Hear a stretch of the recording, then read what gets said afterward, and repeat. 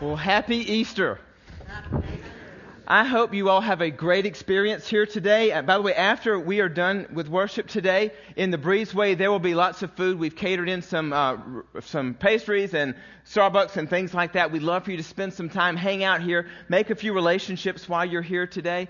You'll also notice in the conference room, which is the room just behind the Welcome Center this morning, after the service, we will be having a nice photo booth set up. Flashbulb photography is going to be here, and we'll be taking photos. You can actually go in with your family, take a nice serious shot or a funny shot if you want, and they'll actually give you the photo that you can take home with you to remember your day today. So please feel free to take advantage of that stuff between 10 and 11 o'clock this morning. My name is David Hillis. I'm the lead pastor here, and on behalf of the staff here today, we welcome you to Grace Community. Let me start this morning by asking you a seemingly insignificant question. What do you think is the color of Easter? What do you think is the color of Easter? Now, with Christmas, it's kind of easy, right? It's red and green. Or some people think it's silver and gold. I'm not sure which it is. But it's one of those, right? But what is the color of Easter? You know, when I was a kid, my mom used to do these little pause kits to color Easter eggs. Do any of you remember these? Maybe some of you are as old as I am or older. Do you remember these? Do they even still make these things? They do. Okay. I didn't realize that. So I remember, at least back then, they had these little fizz tablets in them, right? These different pastel colors. And they had this little wire gadget about the size of... The engineering wasn't very good, at least back when I was growing up, with this little wire gadget. It's about the size of your finger that you're supposed to use to take this egg and dip it or baptize it in this fizz juice, right? And then it would turn into this beautiful dyed egg. And I remember watching my mom dye these eggs and put them in, even back then they had the pause box was even very eco-friendly. There were holes that would punch out of the back of the box, remember, so you could dry the eggs on it. But I would watch my mom dye these eggs, and there were always all these beautiful pastel colors. And then when she would dress me up on Easter, which I always hated, by the way, she would dress me up in all these beautiful pastel colors, you know. And so I just figured the color of Easter must be pastel. Lavender, pink. Oh, I hated the pink. Blue and light green. But I've learned since then that pastel is not the color of Easter. And I'm going to explain that a little bit later. Lately at Grace, we've been going through a series called By Faith. And what we're learning through this experience is what it means to live by faith. We're learning that faith is more than just a set of religious beliefs. And it's even more than this passive hope that something might be true or might happen at some point in the future. We've learned that faith is kind of like a muscle. If you don't work it out, if you don't use it, it doesn't grow and it can actually start to weaken. Sometimes even when God promises us things, it still can be hard to have faith. Right? Especially when we're waiting for the answer for a really long time. In recent days, here at Grace Community Church, we've created a faith wall, which you might see behind you, off to your left, where people have been posting up there in the last several days the things that they need faith for, that they need to see God do in their lives, the things that they believe God has promised them. And if you'd like to add to that wall after the service today, feel free to take one of the little notes and put up there what promises you believe God has given you that you're still waiting to see come to pass. Or you can flip open your web browser, as Sue was saying earlier, to mygrace.church. You can actually feel free to do that today during the message. It's totally fine. Feel free to use it during the service. But in the sermon notes tab there, you'll see the notes for the service. You'll also see at the very bottom of the sermon notes, there's a place where you can leave comments. And if you leave a faith message there, we'll be glad to put that up on the board for you a little bit later this week. So today, we're going to build on that idea. We're going to see today that faith involves action. We're going to see that faith is a partnership with God as we choose to give it all to the one who gave his all for us. And I'm going to begin this morning with the story of a prostitute and a red rope. It began in 1400 BC. Those who were following after God were living in a desert east of Egypt. And God miraculously had delivered the Israelites from slavery in Egypt. There was like over 1 million of them. And the story goes God parted the Red Sea in half so that the Israelites could walk through the Red Sea on dry land. And when the Egyptians came after them to attack them, the seas closed behind them and destroyed them. And after all of that, of seeing all of these miracles, they journeyed on to the place that God had promised them, their promised land. But when they got there, they saw other people there. And they lost all of their faith in their God, and they just decided to wander around in the desert for 40 years. Now, Joshua becomes leader after Moses dies, and he tells the Israelites, come on guys, God has already given us this land. Let's just go and claim it. It's ours. And Joshua sends a couple of guys, a couple of Navy SEAL types, to scout out the land and to do some recon. And somehow, while they're out there, they find this little town called Jericho, and they go into the town and they find this lady of the night, this prostitute named Rahab. Now, Rahab isn't like everyone else for more reasons than one. Would you believe that this woman actually believes in God? Go figure. The only woman in town, the only person in town who actually believes in God, and it's the local town prostitute.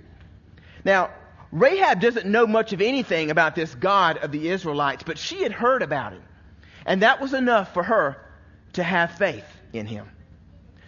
They'd actually all heard about the stories of the Israelites and their God. They had been talking about this God for years. With all the miraculous stuff like the seas parting and the Egyptian army being destroyed, you didn't need Snapchat or Facebook or CNN back in those days to tell a story like that. I mean, stories like that, they spread. And people had been talking about this God of theirs for 40 years. And the people of Jericho were still talking about this God, and they were scared of it. But not Rahab. While the people of Jericho were seized with fear, Rahab was led by faith. She wasn't living for God yet. She didn't even know how. But what she did know about this God, she chose to believe.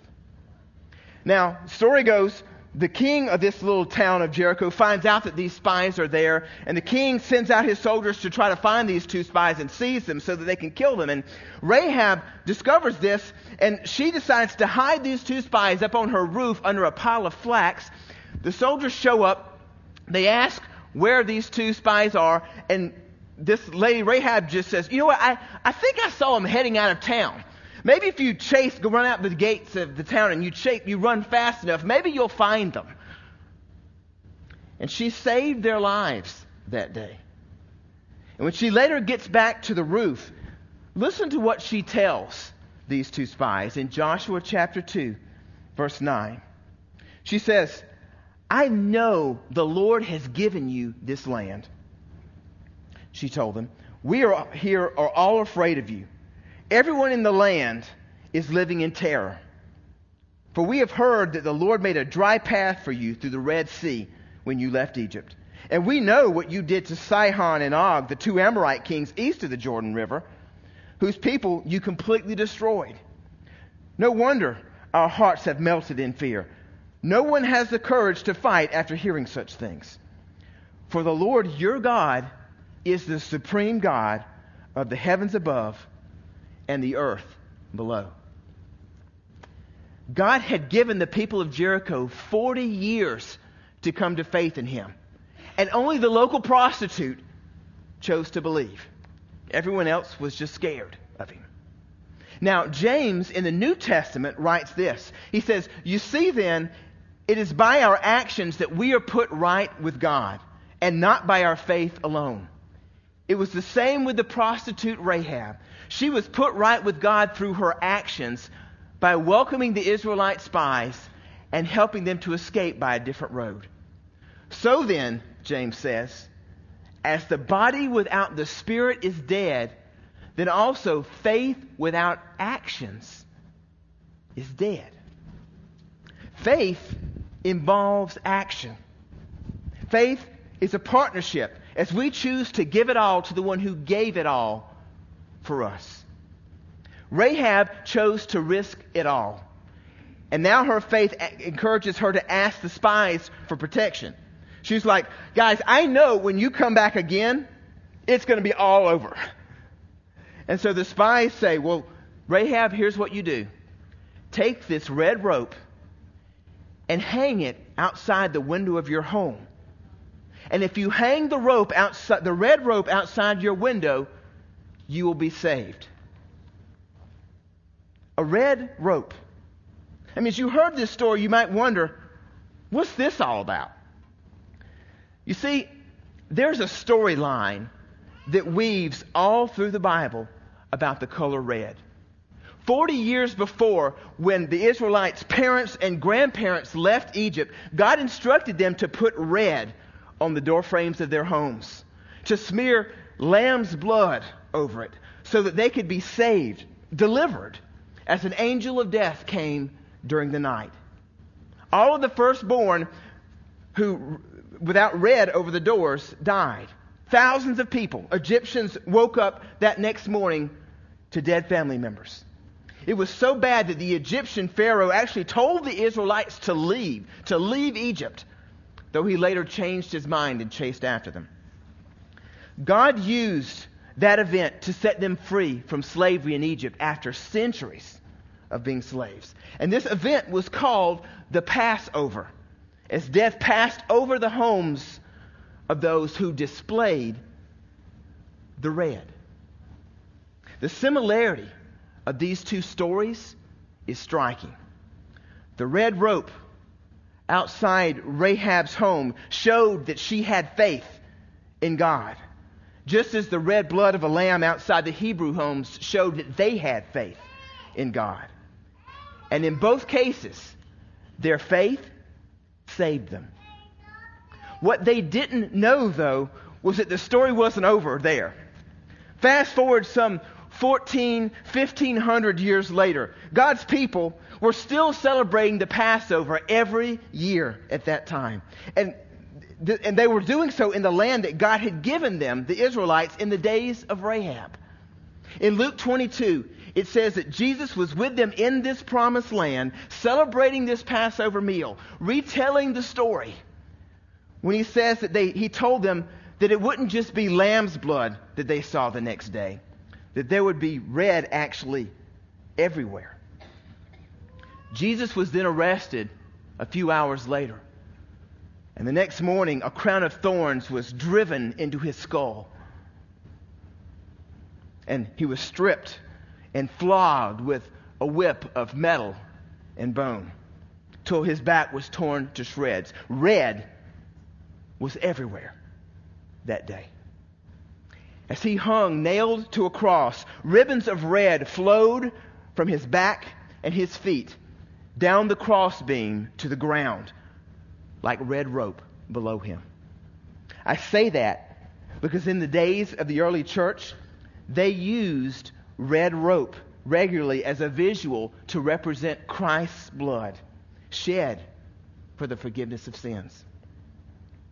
In each story, red is the color of redemption, as people are redeemed, as they are saved from death. The Israelites, and then Rahab and her family, and then through Jesus, the whole world. Everyone who chooses to live by faith can be saved because Jesus died to pay for our sins. In each story, the red shows that God's grace extends to any person who decides to put their faith and trust in Christ, regardless of their past. The Bible says in Romans 6 that the wages of sin is death. And it says in Galatians 3 that Christ's choice was to die on a cross. And that was God's plan for him all along. It was a sacrifice for us. But let me clarify this morning.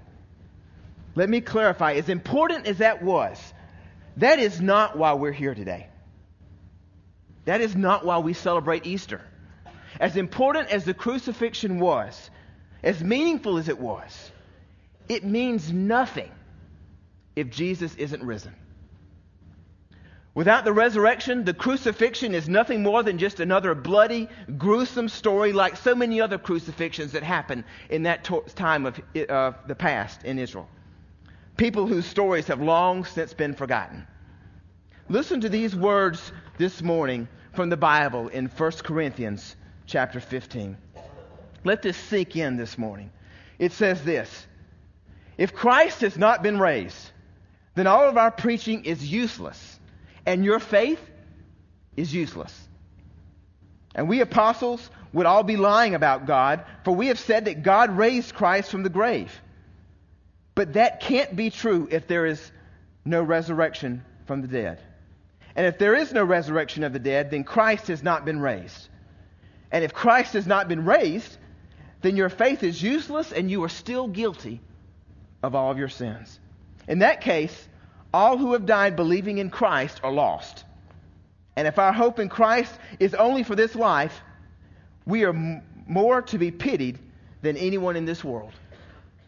You see, without the resurrection, there is no Christianity. It all becomes a ruse. There is no point to faith. There's no point of even being here today or any other day. This passage tells us that if Jesus isn't risen from the dead, then there is no hope in this world.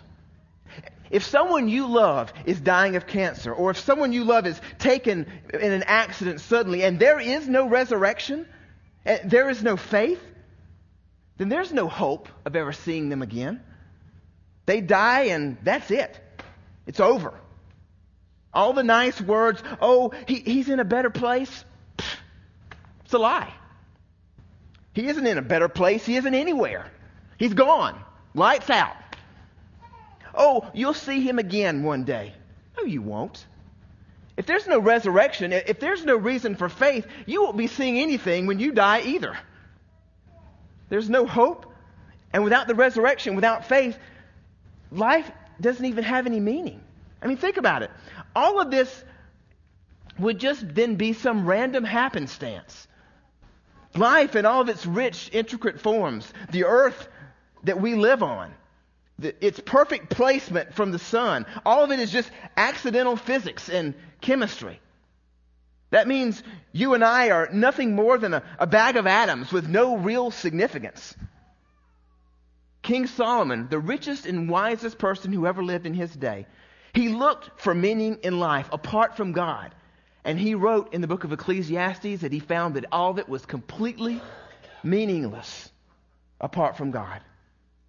Writer Leo Tolstoy said the exact same thing. He came to this realization. He said, my question, which is at the age of 50 brought me to the verge of suicide, was the simplest of questions. It was, what will come of what I am doing today or tomorrow? What will come of my whole life? Why should I live? Why should I wish for anything or do anything? It can also be expressed thus, he said. Is there any meaning in my life that the inevitable death awaiting me does not destroy? Now, I'm sorry to depress you this morning, but hang on, it gets worse. Without faith, you aren't really you either. You aren't really you.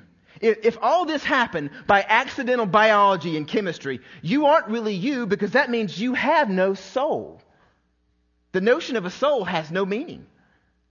What atheist Christopher Hitchens said would then be true. You don't have a body, you are a body.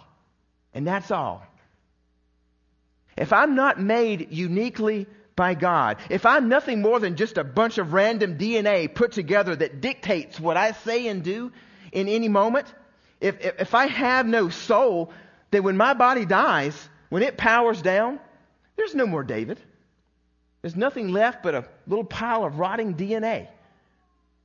And lastly, without faith, our deepest desires, guys, they make no sense. We long in this life for peace and for transcendence and for forgiveness. We crave in our souls for something more. But wait, if you don't have a soul, then why are you bothering with such longings? Why be concerned in this life with things like justice? Without faith, if there's nothing greater to guide us, then what's even the point of compassion? If this world is governed by nothing more than natural selection, then who cares? The strong preying on the weak should be applauded. That's how it should be, right? Why care about the baby that is born premature? It's just a biological misfire. Just let it go. Why spend tens or hundreds of thousands of dollars trying to save that life, right? Just make another one. You see, without faith, without the resurrection, none of this makes any sense. Listen, if Jesus isn't resurrected, then there is no redemption. There is no hope. Life has no meaning. You aren't really you, and your desires, they don't make any sense. We might then, as King Solomon said, chase after meaning elsewhere, in wealth or power or fame, in fun or distraction, anything to try to make sense of this. But it would still be a meaningless search, though, wouldn't it? A grasping for one thing after another that leaves us hollow inside.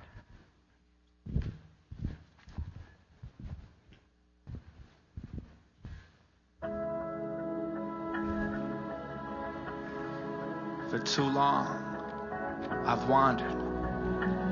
For too long, I've roamed. I've looked for fulfillment but found no home. My heart, my soul grieving. I've struggled with believing, buying into all of this deceiving. And the lies keep pouring in. They told me I'd be okay if I made enough money at the end of the day, if I got that promotion, if I got that new car, if I got that house with that dog in the yard, I'd be fine. But they lied, 'cause somewhere inside, I'm empty. I need more than what I have, and I'm not even looking for material things. I've had enough of that. I need something deeper, something realer, something that's more than what I'm feeling, 'cause right now, I'm lost. Honestly. I mean, I've heard that Jesus died for me, but what does that even mean? Doesn't everybody die? What makes this man so special? What makes him what I need? What makes his blood more powerful when he bleeds? I want to know. I want to understand. So I'm here on this day to find out. I mean, is it true? Did he really raise from the grave? Did he really heal the blind and the lame? Did he really make the world? Did he really calm the seas? If this is true, then he is what I need. So on this day, I choose to believe. Not in a fairy tale, not in a lie, but in hope. In hope that he really did rise. In faith that he is who he says he is. In faith that he rose. In faith he ascended and is preparing us a home. If all this is true, then I want to know him.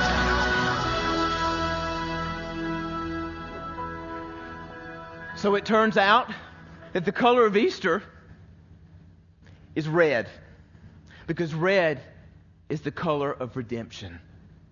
The red on the doorposts saved God's people from death and led the way to the promised land.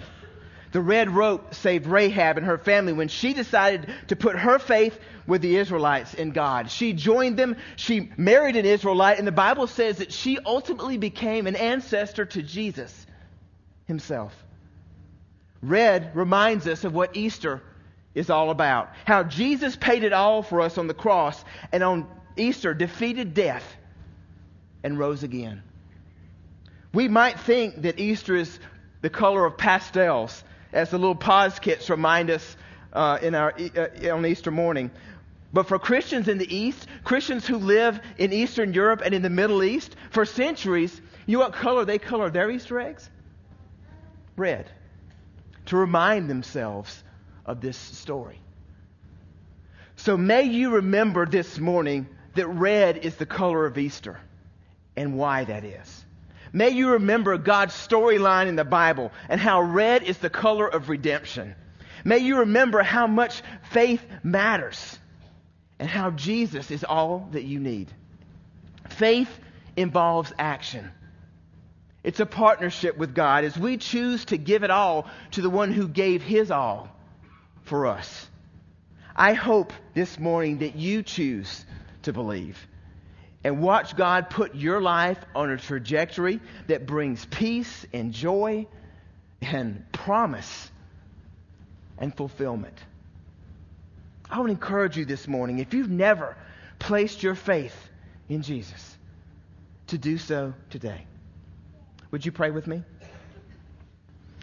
Heavenly Father, I just want to thank you this morning for this day, for this beautiful Easter morning, as we remind ourselves once again that you aren't dead, but that you are risen. We are thankful today that we serve a risen Savior, one who came and lived on this earth, gave us his life as an example, and ultimately offered that life up for us so that we could truly live. God, we offer our lives to you today. We give it all to you as an offering, as a sacrifice to you. We ask that you would use our lives, turn them into a grand adventure as we set out with you and discover what it means to truly live by faith. This morning, if you are here with every head bowed and every eye closed, if you have never said yes to Jesus, I want to encourage you this morning to make that decision. Maybe you've never offered your heart and your life to Christ. Maybe you've wrestled with faith. You've thought it was just faith was nothing more than just a religious exercise. It was a set of beliefs. And you're starting to recognize today that faith is more than that. It's not in a bunch of beliefs, but it's a person. What would it look like for you today to say yes to that God?